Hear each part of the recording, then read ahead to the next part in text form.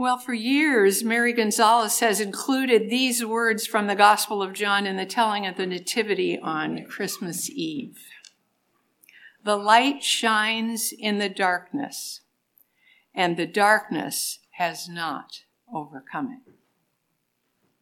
Every year on that holy night, Mary weeps as she speaks. And as I take in the power of those words, I'm moved to tears every year as well.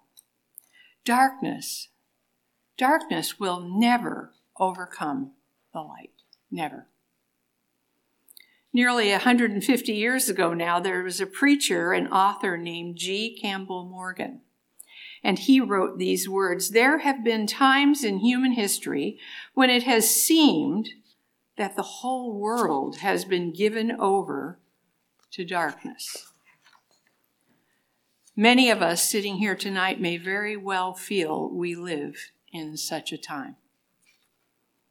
I could name a whole list of things: war in Ukraine, conflict in Niger, Sudan, Central Africa, fires, floods, hurricanes, starvation, weather events that take the lives of people, but also then rob others of their way of making a living. Abuse, racism, the effects of social media, violence, mass shootings, addiction, mental illness, climate change. It is a dark time indeed. And in every successive decade since Morgan wrote, though God is acknowledged by true believers as creator and sustainer of all things, we can be tempted to be overwhelmed by the threat and the spread of darkness. But in reality, although it may not always be clearly visible, the light of Christ is still shining. The Message puts it this way: the life light blazed out of the darkness, and the darkness couldn't put it out. Hallelujah. After World War II, Corrie ten Boom, who was a Christian Dutch woman who hid Jewish people so they wouldn't be captured and killed, she traveled to Africa to share the miracle of her story. And it was there, in the African church, that she learned and was encouraged to walk in the light. This was especially important to Corrie as she worked through forgiveness for what had been done to her and to those she loved in the concentration camps. The African Christians pointed her to 1 John 1. We all know it, where it says, if Jesus' followers walk in the light, as Jesus himself is in the light, then we can have fellowship with one another. And only then can the blood of Jesus cleanse us from sin and restore our relationships with other believers. We must walk in the light. Jesus, in Matthew 18, from our gospel tonight, though expressing it differently, advocates our consistently walking in the light by keeping things open between one another, confronting sin in one another's lives, confessing, not keeping secrets, not holding grudges, not stretching the truth, but letting it all come out into the light. Saint Benedict, who was born in the late 5th century, wrote a rule for how his monks in his monasteries were to live based on this passage in Matthew. His rule included these words: monks are to make peace with an adversary before sundown. Pope Gregory the Great, reflecting on Saint Benedict's life, wrote, in all cases, Benedict's response was the same. This is a quote: as Jesus teaches in Matthew, he would confront the offender with the details of his hidden or forgotten offense. Then the monk invariably would admit his guilt and repent of it at once. Benedict would forgive him, and with a warning against future transgressions and provision for restitution, Where this was indicated, he would restore the offender to the charity of their common life together. Benedict understood Jesus' teaching and knew that life in the monastery could only be peaceful if he and his monks followed Jesus' teaching to keep a clean slate, to walk in the light. This, of course, is no less true for us. William Willimon, a theologian and pastor, says that getting along with one another, settling our disputes in a Christ-like way, is the real business of the church. Then in Matthew 18:18, Jesus included, after he gave this plan for how to walk in the light and how to get along with one person or the two that there was an offense to or more, in Matthew 18:18, Jesus included these puzzling words. Truly I tell you, whatever you bind on earth will be bound in heaven, and whatever you loose on earth will be loosed in heaven. I believe in the context that means that if we refuse to lovingly go to another, believing the lie that our sin or their sin is really not that bad, then we bind that other person and keep them from facing the sin in themselves and receiving God's forgiveness. Binding. On the other hand, if we walk full on into the light, speaking the truth in love to one who is bound by sin, we in prayer can loose them, set them free, allowing them to deepen their level of self-awareness, and then they are able to respond, repent, and be transformed. And we're all the better for it. The church is strengthened, Jesus is lifted up, the light shines. Jesus then concludes the Matthew passage with these very familiar words about Christian community.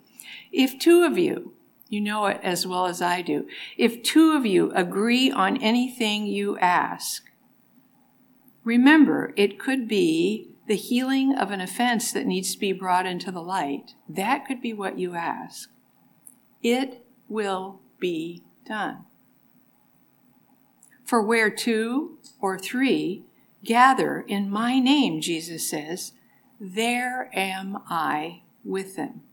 So here in Matthew, Jesus makes it clear that it's only by gathering in his name and experiencing his presence that we can hear his prompting to be open to say the hard things, to speak the truth in love, to receive a rebuke from someone else for us, to repent, to forgive, to walk in the light.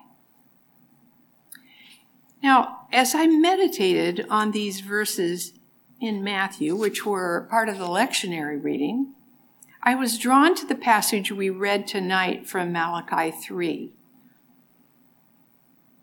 Though it gives a slightly different perspective on walking in the light with one another. In Malachi's day, fearful darkness had settled on Israel. People doubting the truth, disobeying, divorce, injustice, sorcery, adultery, greed, arrogance. In spite of the proliferation of all these sins among many of God's people, Yahweh had set apart a holy remnant, a few of his people who were still following after him, and through them the light still shined. This is where I'd like us to center our attention this evening. So hold the promise from Matthew 18 about Jesus being present when we gather in his name, where two or three are present, there am I. And then let's read some simple, but what I think are rather stunning truths from Malachi. Chapter 3, verse 16. Then those who feared the Lord talked to each other. Those who feared the Lord talked to each other. This so clearly reveals how God values our making the effort to form friendships with others who have a desire to follow him also. Remember, there was that faithful remnant who were attempting to follow God, whose hearts were turned toward God, and who talked to one another. They were friends in the Lord. They walked in the light with each other. They confessed to one another and prayed for one another. They didn't hold anything back.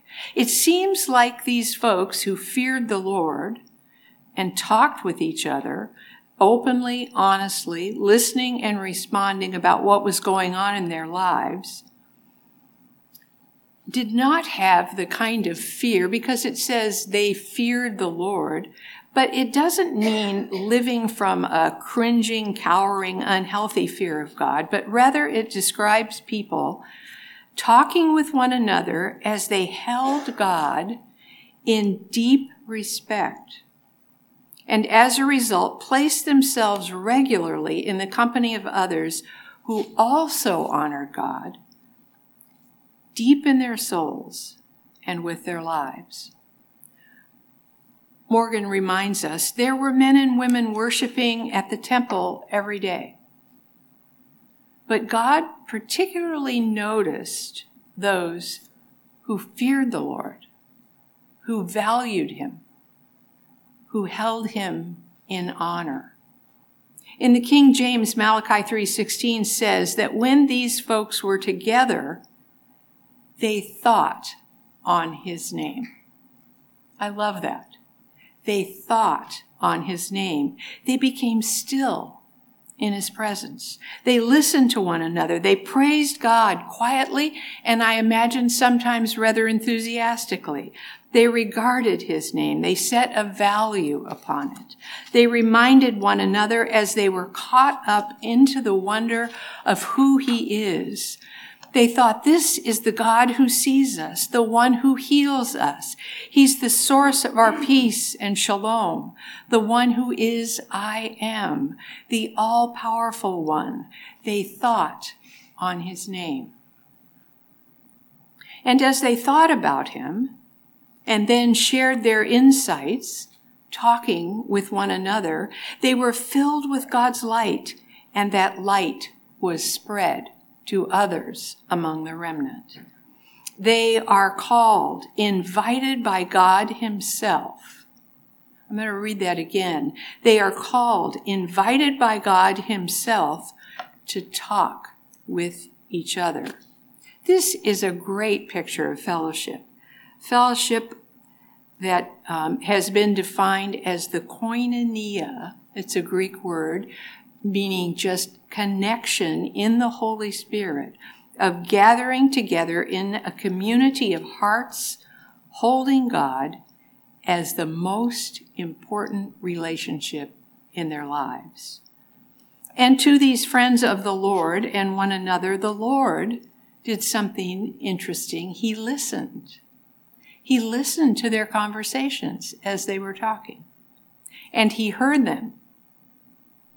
And then he invites himself into the conversation. He listens. He really listens. Imagine a group of true believers who are walking together in the light, and God leaning in to listen as they talk to one another about him. Isn't that beautiful? Can you imagine? Whenever we meet and talk with one another about God, he's so deeply interested, no matter the topic, that he joins in and really listens. This isn't a half-hearted listening. It's a careful, spiritual listening. He doesn't want to miss a word. It's like when Bill and I are with one of our granddaughters in the car, and she wants to share something with us that has just happened in her life. I turn down the music, lean toward the back seat so I could hear more clearly, because I have a genuine interest. I and we are thrilled to hear what she's sharing because we love her. Likewise, God is present, and he is intently listening to us. If you've ever been in a group like this, and I pray you have, you may be kind of nodding.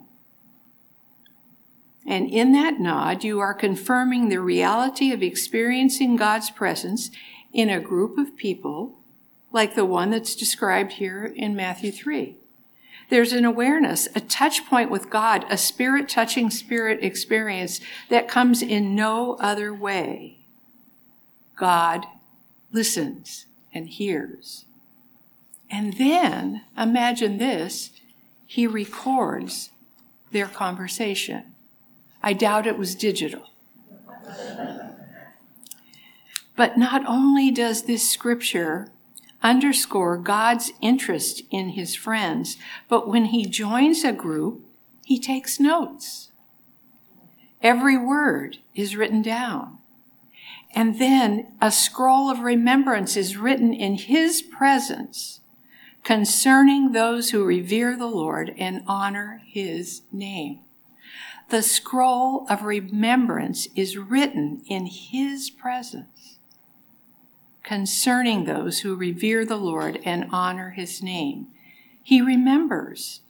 By drawing near to the Lord with friends who are followers of Jesus and opening our hearts and lives to one another, we give God a deep and broad space to work in our souls.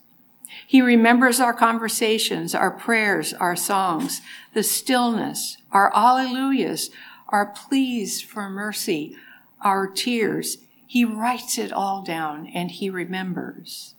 These verses in Malachi have been so important to me because they remind me how much God cares about every group I have ever participated in, no matter who led it or what form it might have taken.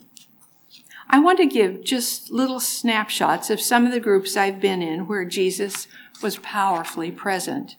And I think that probably your mind will be going back to groups that you've been a part of as well. To remember them. Places where you've enjoyed God's presence together with other brothers and sisters. For me, I was a part of a discipleship group. It was a 1-year study on Foster's celebration of discipline. 9 people said yes. I kind of threw out a net out there to see how many would be interested on Saturday mornings at 6 a.m. They had 5 hours of homework to do each week, and they had to come consistently. Bill ended up calling it the God Squad. Then there are the Ignatian exercises. You know about those, right? They would be the current kind of study group that required such commitment. 10 months, meeting weekly, soaked in Scripture daily.